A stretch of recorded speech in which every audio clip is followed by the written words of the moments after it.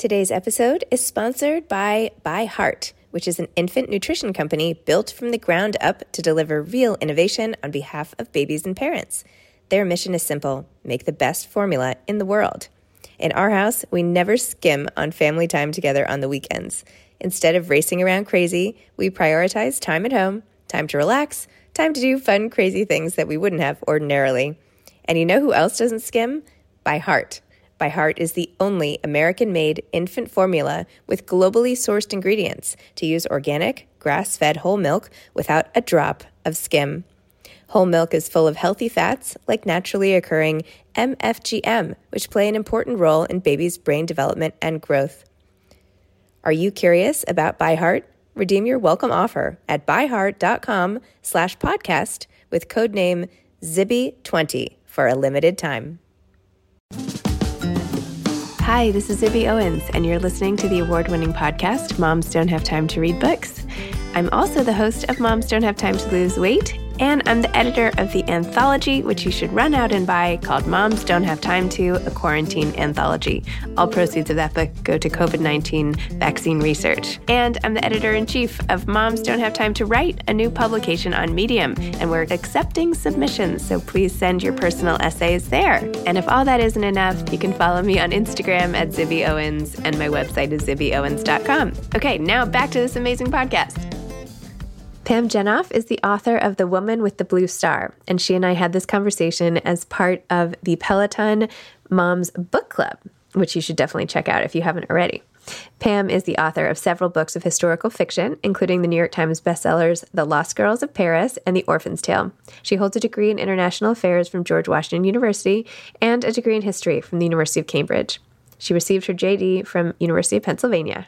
Her novels are inspired by experiences working at the Pentagon and as a diplomat for the State Department handling Holocaust issues in Poland. She lives with her husband and 3 children near Philadelphia, where she teaches law. Her current bestseller is The Woman with the Blue Star, which is a riveting tale of courage and unlikely friendship during World War II. All right. Well, it's 7:00 and I see some of the moms showing up. So I just wanted to welcome everybody to the Peloton Moms Book Club virtual author chat with Pam Jenoff for The Woman with the Blue Star. And it is being special guest hosted tonight by Zibby Owens. Thank you, ladies, for coming. And I'm going to take a quick moment to introduce Zibby. For those of you who don't know Zibby, she is the creator and host of the award-winning podcast, Moms Don't Have Time to Read Books. And it's been one of Oprah's favorite podcasts for 2 years in a row. She's the CEO and founder of the Moms Don't Have Time to. She's formed her own media company and has multiple podcasts. She did an anthology about moms don't have time to during the quarantine of COVID. She has, I believe, another anthology coming out this November. She does all of the things. She has her hands in all of the pies, and she does a lot of things with Good Morning America and gives great book recommendations. So we hope that you guys will check out her podcast in the future. And with that, Zibby, welcome. Thank you. Wow, my hand in all the pies. You could have been in my kitchen earlier today. Like, were there secret cameras? Anyway, thank you for that. And thanks for having me at the Peloton Moms Book Club. I was much more active on my Peloton and have really gotten off the beaten path. And I don't know, I noticed that my dog's water bowl was on there, the other day. And I'm like, I wonder how long it's been there. Anyway, I am thrilled to be interviewing Pam Jenoff tonight, whose book was absolutely amazing, The Woman with the Blue Star. And I'm so excited to talk to her about that tonight. And this will become a podcast on Moms Don't Have Time to Read Books. Just letting you know that, but not the Q&A, just this part. So I will read Pam's bio from her website. Here, Pam, say hi before I launch into everything. Oh. There she is. Pam Jenoff was born in Maryland and raised outside Philadelphia. She attended George Washington University in Washington, D.C., and Cambridge University in England. Upon receiving her master's in history from Cambridge, she accepted an appointment as special assistant to the Secretary of the Army. The position provided a unique opportunity to witness and participate in operations at the most senior levels of government, including helping the families of the Pan Am Flight 103 victims secure their memorial at Arlington National Cemetery, observing recovery efforts at the site of the Oklahoma City bombing, and attending ceremonies to commemorate the 50th anniversary of World War II at sites such as Bastogne and Corregidor. Is that right? Very good. Very good. Oh, thank you. That's like 10 years of French in school for nothing. Anyway, following her work at the Pentagon, Pam moved to the State Department. In 1996, she was assigned to the U.S. Consulate in Krakow, Poland. It was during this period that Pam developed her expertise in Polish-Jewish relations and the Holocaust. Working on matters such as preservation of Auschwitz and the restitution of Jewish property in Poland, Pam developed close relations with the surviving Jewish community. Pam left the Foreign Service in 1998 to attend law school and graduated from the University of Pennsylvania. She worked for several years as a labor and employment attorney, both at a firm and in-house in Philadelphia, and now teaches law school at Rutgers. Pam is the New York Times bestselling author of The Woman with the Blue Star, The Lost Girls of Paris, The Orphan's Tale, The Commandant's Girl, The Diplomat's Wife, The Ambassador's Daughter, The Last Summer at Chelsea Beach, The Winter Guest, The Things We Cherished, Almost Home, and A Hidden Affair. She also authored a short story in the anthology Grand Central Original Post-War Stories of Love and Reunion. She lives outside Philadelphia with her husband, 3 children, dog, cat, lizard, and bird. So, welcome, Pam. Thank you. Thank you for the warm introduction. And I'm such a fan, Zibby, of your podcast and everything you do and all of your lists and everything. It's just you're a force, and we're so grateful, all the authors. So. Oh, thank you so much. As well as a reader, a consumer. Thank you. Thank you. Well, I am a fan of yours too, and, consumed this at rapid speed. I absolutely loved it. And I haven't really stopped thinking about some of the images in the book that have really sort of been haunting me that you described in such detail. But why don't you tell, I'm not sure who in the book club actually read the book, and a lot of people have their videos off, so I can't see a show of hands. All right, well, Sue read it, so that's good news for all of us. Sue and Lauren, all right, Barb, great. So for those who might not have read it, would you mind giving a brief overview of the book? And then I want to hear about what inspired you to write it. So can I do the second part by way of lead-in? So let me tell you what inspired me to write it, which will set the stage for the story. Is that okay? You know what? You do however you want. I'll just be here. So The Woman with the Blue Star came out May 4th. It's my 11th book. And I write a lot of books set around World War II and the Holocaust, material that I've worked with for about 25 years from when I was a diplomat. And I'm happy to say more about that if folks want. But I have a deep love for the era. But the stories I write, they don't come from my personal experiences or even really people that I met. They come from stories that I find when I'm researching, and I'm kind of looking for what am I going to write about next. And so when I'm looking for an idea, I'm looking for the gasp. I'm looking for the moment, because if something will make me gasp after all these years of working with the war, then I'm hopeful I'm onto something that readers will feel the same way about, that will illuminate, that will teach and inspire, that we really haven't heard about before. In this case, for The Woman with the Blue Star, the gasp was the discovery of a group of Jewish people in Lviv, Poland, who survived World War II by hiding in a sewer. And I don't mean that they hid in that sewer on their way out of town. They hid and lived in that sewer for more than a year. And hearing this, I had so many questions. Who were these people, and how had they survived, and what were their lives like, and who had helped them? And I was particularly taken from an anecdote from the true story. I don't write true stories, but an anecdote from the true story in which a young girl looked up through the sewer grate and she saw a girl her own age buying flowers. And she was so taken by the disparity between her life and the girl above. Her mother said to her, "Someday there will be flowers for you." It was this kind of promise. And so when I heard that, I imagined what would it have been like if the girl below and the girl above had the chance to get to know one another, and what would that have meant for both of their lives? So that's a very long introduction to say that The Woman with the Blue Star is about Sadie. She's a young Jewish woman who is living in the sewer, hiding with her parents, although she increasingly becomes isolated. And one day she looks up and she sees Ella on the street. Now, Ella is not Jewish. And at first glance, Ella has it pretty good. She's from an affluent family. She's not being persecuted. But when we look closer, we see that Ella has lost all of her family except for her really horrible stepmother, who is consorting with the Germans, and her ex-fiance who hasn't even told her that he's back from the war. And so Ella has this really deep loneliness and need. And when she sees Sadie through the sewer grate, there's a very powerful connection between them. Wow. Well, the image of the flowers and that moment, I mean, it was so, the whole thing was just so random. It's almost hard to comprehend, right? That two people living on opposite sides of town could have such divergent paths and sort of have to face off with just this barrier between them and the lengths to which people will go. I mean, it was amazing, these stories of survival and the way that you put us sort of in that moment at the time and everything. And it's also such a great show of female friendship and what people are willing to do for each other. So tell me a little bit more about developing that relationship between the two girls and how you made that believable and how you treated that, and how to get people who are to relate and yet have it work so well on the page.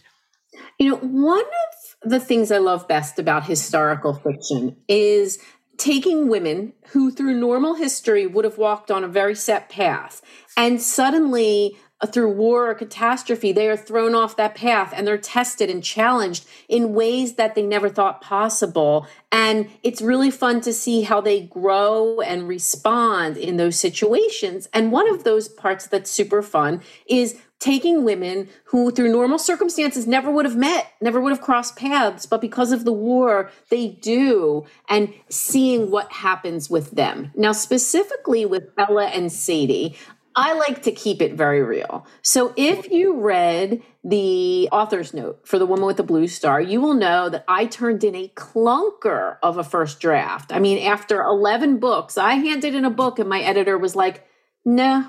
I'm like, no? It's like, no. And so I had to rewrite this book in 5 months. And part of what changed was my first draft was only from Sadie's point of view. It was only the girl in the sewer. And it was my genius editor, who's always right, who said, we need to see Sadie's point of view and Ella's point of view.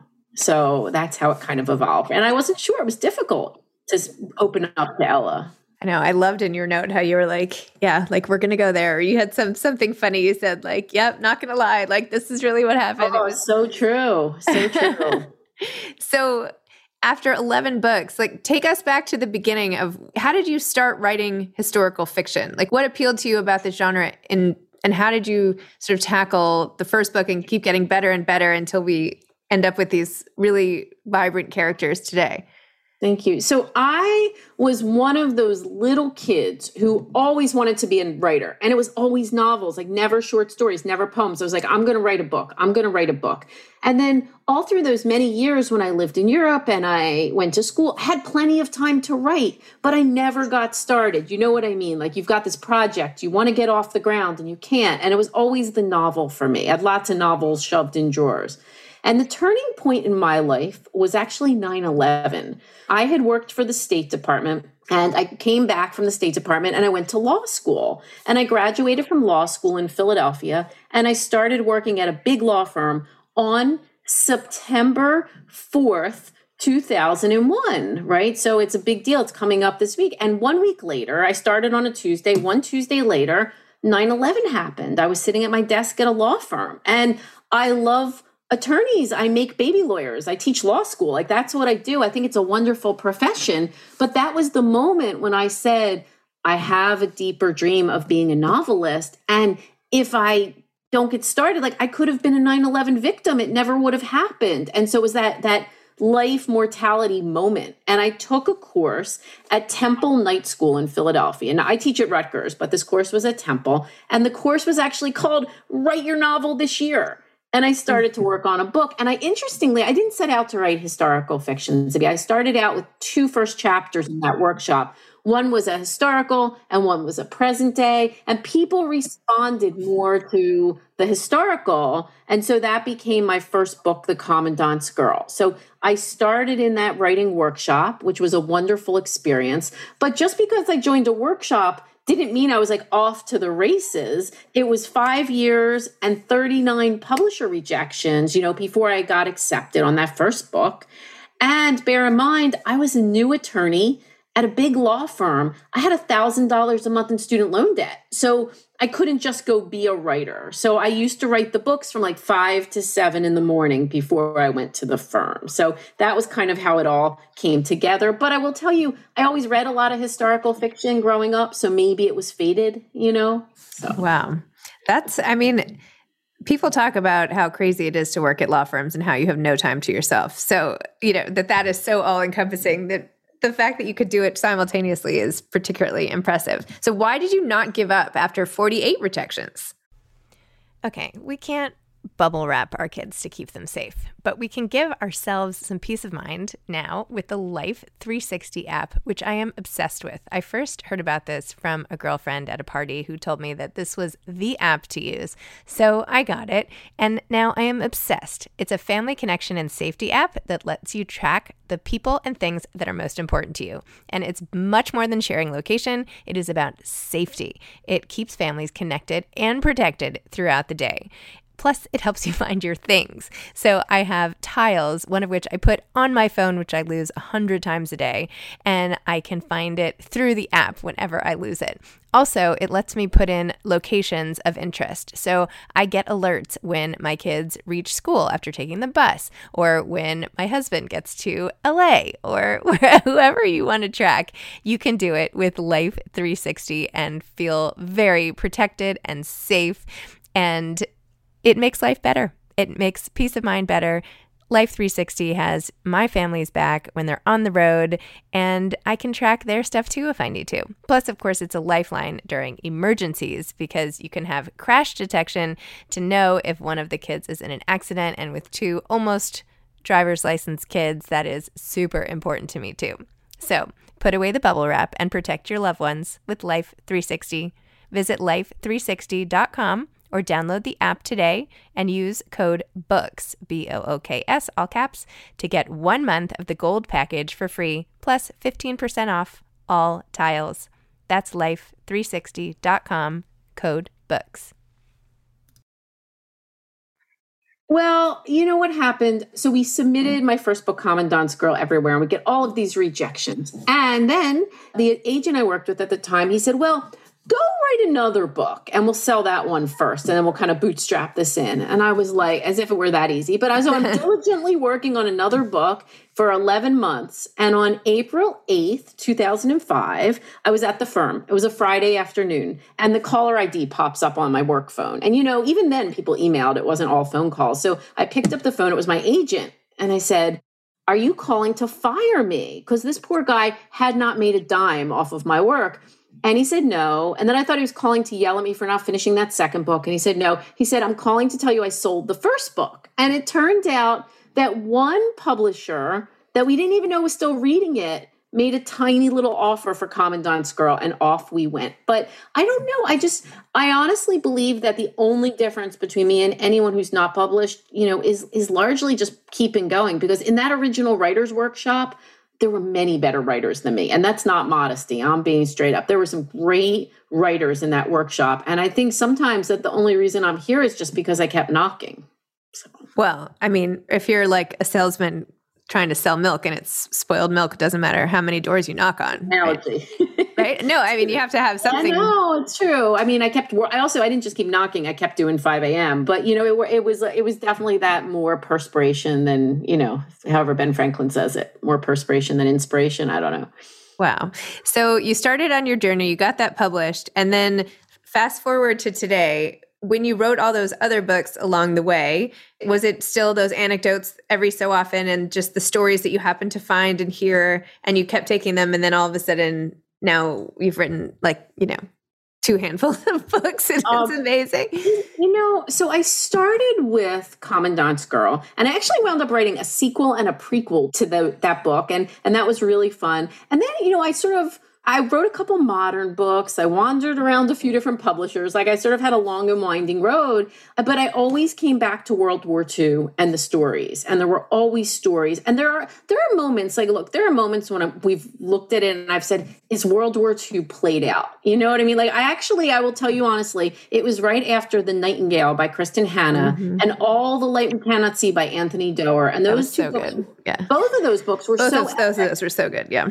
I looked around, I'm like, well, it can't be done any better. Like, how do we do this? I looked around, but then there were still stories to be told and a great appetite with readers. And so, but, some of my books have been modern. I wrote one book that was set on the home front during World War II, which I particularly love. It's called The Last Summer at Chelsea Beach. And then I'm back to stories during the war. And it's always, it's just that little nugget of history that sets me off. If I think it's amazing and I can do it respectfully, then that's kind of where I start. Did you ever think about this being YA or middle grade or anything? Because you know how sometimes when you have a protagonist who's younger, now all of a sudden that means you're like in the YA category. Yeah. This is maybe too talking shop situation, but no, it's true. No, because I read part of this out loud to my daughter who's 8, but she likes me to read whatever I'm reading that night to her before we go to bed. And not to say it's for an 8-year-old, obviously, it's like a lot of complex themes and everything, but she was really interested because it's someone close to her age going through something. So I don't know if you would consider it. No, it's a good point. So my favorite books are kids and YA because I think those authors are just deities. Like 25 years ago, I worked at Borders for a summer and I was like, can I please work in the YA section? I love those books. I don't have the voice for kids and YA. And so for some reason, my protagonists tend to be younger. They tend to be that age of women. But I don't like genre. When Commandant's Girl came out, Publishers Weekly called it historical romance at its finest. And I was like, romance? Like, it doesn't have a romance. So I don't really always love the genre thing, but my books can be read by YA. It depends on the parent's sensitivity. So one of my 11-year-old twins has read like 3 of my books already, and that's fine. They're very PG-13. Like there's not a lot of graphic anything. I write my books so that my mom can read them. So I think it's okay. Most of them are pretty okay for the younger set, but I'm happy if they read them. Yes. And did you, where was your family around World War II? Like, what's your personal story? So interestingly, all 4 of my grandparents are from that, area known as the Pale, and that kind of Poland, could be Ukraine, could be Russia, based on what year it was, right? And when I lived in Poland, I was there for almost 2.5 years. I would always try and take trains east to see where my family was from. It was very, very difficult. All of my grandparents, and I should say great-grandparents in some cases, because 3 of my grandparents were born here, but all of my grandparents and great-grandparents were in America by the time the war happened. So I lost no blood family in the Holocaust. Now, my one grandmother, whose story is fabulous, she grew up, her family fled Russia for China when she was 2, and she lived in China for 20 years. And she came to America by way of Japan, Hawaii, San Francisco, and across. And I wrote about her story in the Grand Central anthology. I sort of borrowed her story, but I didn't lose family in the Holocaust. Now, when I lived in Poland, I became extremely close to the elderly survivors who were still living in that part of the world. And so they were like grandparents to me as well.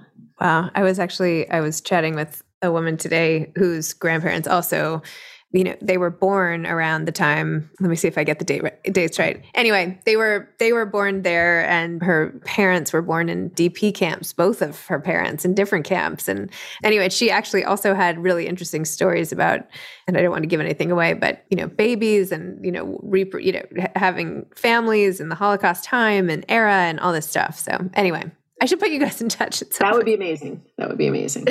So having lived through these characters' eyes, right? And all of it, the mom, the dad, the Lily, and everybody is Sadie. And what did you learn about the period that even though you've read 8 million things about it, I'm sure, and written and all this stuff and researched and met people, where did it take you that you hadn't expected? Well, obviously the sewer was kind of a revelation to me, but it wasn't just this sewer. It was, first of all, it brought together people who were from really different backgrounds, who didn't know each other above ground, right? And they're suddenly kind of living in this very cramped space.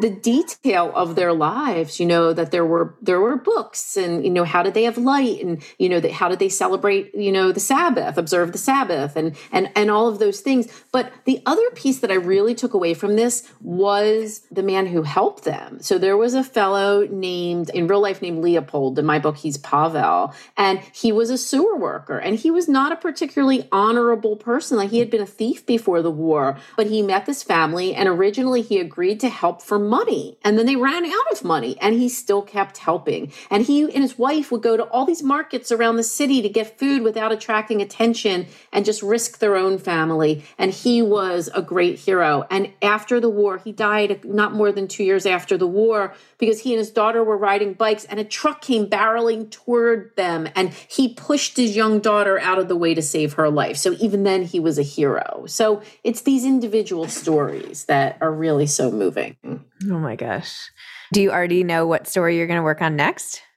I am working on I'm always working. So here's my rule. I don't let myself start a new book until one is finished, because it's like you can't play with that shiny new toy in the corner until you clean up your toys, right? That's very important. But I never take a break. I'm pretty much right back into it once I've got that idea. So I am working on a book inspired by a true story of the only known train sabotage of a train on the way to Auschwitz. So there was a train going from Belgium to Auschwitz that was sabotaged to try and rescue people. And so that's what I'm looking at fictitiously in my new book. What happened in real life? They did get some people off, but obviously there's great cost. And so my book looks at both the people who were on the train, and again, my characters are fictitious, but it's both people who are on the train and people who were engaged in the sabotage. Well, Rachel in the chat is very excited about this. So it's not going to be out till early 2023. And I'm going to be honest, that sounds really far away to you, and it sounds too close to me. It's close. You have to step up. I'm trying to hustle. I'm hustling. 5 a.m. writing. 5 a.m. writing has become 4 a.m. writing. That's not a place I like to go. Oh my gosh. Yeah. The 4s are tough. Right. It's a crazy difference. I'm telling my kids, like, 5 is awesome, but 4 is terrible. Yeah. It's a fine line. It's a fine line. Did you know the ending of this book before at the beginning? Because I did not see the ending coming until the end. So let me say this. I'm sure you've heard this. Oh, someone just asked the question in the chat. I did not get that from the chat. That's hilarious. Great minds. Great minds. So here's the thing. You know this probably from other writers. There's these two types of writers, the plotters and the pantsers. And the plotters are the dear souls that write everything sequentially and they make it look nice before they move on. That's not me. I'm a pantser. I write by the seat of my pants. So I throw words at a screen in a random order. It's terrible. But the reason I'm telling you this is I'm never sure if you say, did you know at the beginning what the ending is? There isn't really a beginning or ending for me. It kind of all happens at once. So it's very hard for me to go back chronologically and think about what I knew when. I often know an opening scene, and I often have some idea where I wind up at the end. And in between, there's 1 or 2 scenes that I call high moments. And they're little lighthouses that kind of help me get along the way. So I probably knew how the book was going to end roughly, but maybe not who. Got it. Right? Okay. So did you go back and write the prologue later? I write a rough sketch of the prologue. I'll have a rough sketch of the prologue, but if you read that prologue and you really don't know who is speaking per se, I don't necessarily know that either, right? I'm just throwing down those words. Someone once said that the plotters use scaffolding to build, but the pantsers, it's like an archaeological dig where you're picking up an object and dusting it off and trying to see what's there. So that's how it works for me. It's sort of immersive in that way. Interesting. I like it. Do you have any advice for aspiring authors? So I do. I think there's kind of 3 things that are really key. One is discipline, right? And this probably goes to the moms not having time to read, right? So discipline is you know when your best writing time is, and you really have to protect it very zealously, because even after all these years, not my beloved mom or my sainted husband who's downstairs taking care of the puppy and the kids right now, nobody says, why don't you go take some writing time, right? People just don't say that to us in our lives. You have to and this is mine. And you have to do that a little bit and be flexible and pivot like we all did with COVID, right? So that's one piece, be disciplined. Second piece, be tenacious. And that goes back to that writing workshop and me knocking on the door for, till it opened, because I think that makes a really huge difference. Even when lots of people said, why don't you give this up? It isn't going anywhere. The last piece is ability to revise. So this is where having been an attorney comes in helpful, because when you're an attorney, people mark up your work and you have to fix it. And I think as a writer, if you can take that feedback from your editor, your agent, your trusted writers, whoever you're getting feedback from, and make the changes in your own way, because often they don't give you solutions. They only give you problems, and you have to figure out the solution. So think ability to revise. I like it. Excellent. Yeah. Amazing. Well, thanks, Pam, for chatting. We're going to keep chatting with everybody here, but for the podcast portion, I'm going to turn it off and free you from that. So hold on, I'll say goodbye.